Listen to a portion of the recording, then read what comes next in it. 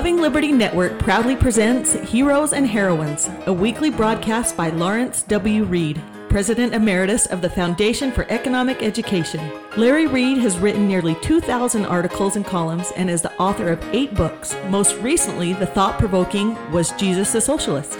Loving Liberty welcomes you to Heroes and Heroines by Lawrence W. Reed.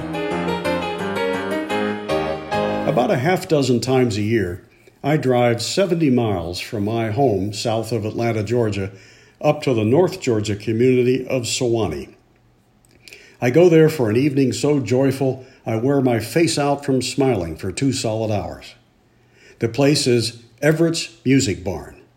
Every Saturday night for the last 57 years, except for part of 2020 because of the Wuhan lab virus, the barn has hosted a fantastic concert of bluegrass music.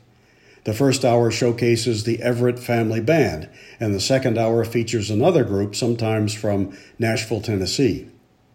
For a half hour before the concert starts at 8 p.m., you can chow down on the homemade baked goods that the local ladies provide. So my face is actually smiling for 2.5 hours. Bluegrass is essential to the American story. It is, in fact, quintessential, all-American, Appalachian, hillbilly music. Its roots draw from a combination of Scottish, English, and Irish ballads, gospel tunes, and traditional African-American blues and jazz. It's almost always lively and upbeat, the kind of music that gets your foot stomping without you even telling it to. Its primary acoustic instruments are the banjo, guitar, fiddle, bass, dobro, and mandolin.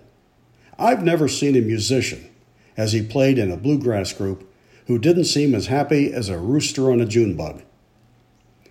In my view, next to fly fishing in the mountains, happiness is a good bluegrass concert. I see it as a celebration of America and its melting pot of good people and good values. The term bluegrass owes its origin to Bill Monroe of Kentucky, who lived from 1911 to 1996. He named his band the Bluegrass Boys in the 1940s.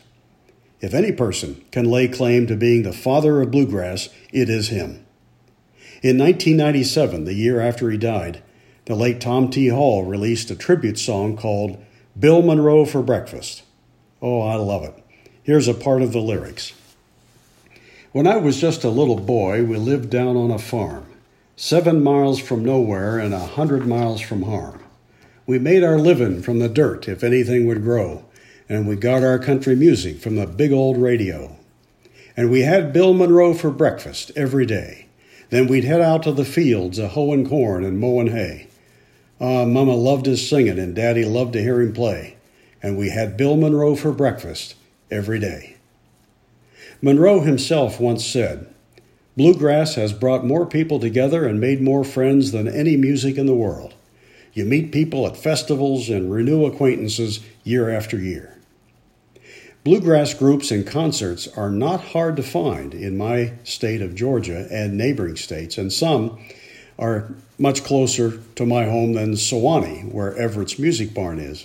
Doesn't matter to me, I'll go anywhere for it. I'm somewhat of a regular at Everett's because I often rustle up friends from the Atlanta area to meet up for barbecue before we head over to the barn. Allison Krauss is a big-name bluegrass and country music performer, and she says, quote, "You know, for most of its life, bluegrass has had this stigma of being all straw hats and hay bales and not necessarily the most sophisticated form of music.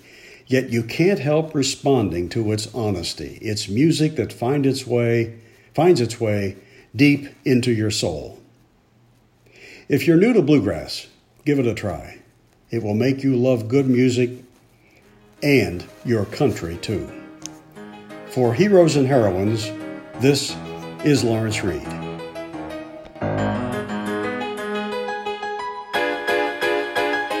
Join us again next week for Heroes and Heroines by Lawrence W. Reed. Broadcasts are archived at lawrencewreed.com and lovingliberty.net, home of a growing network of allies for liberty.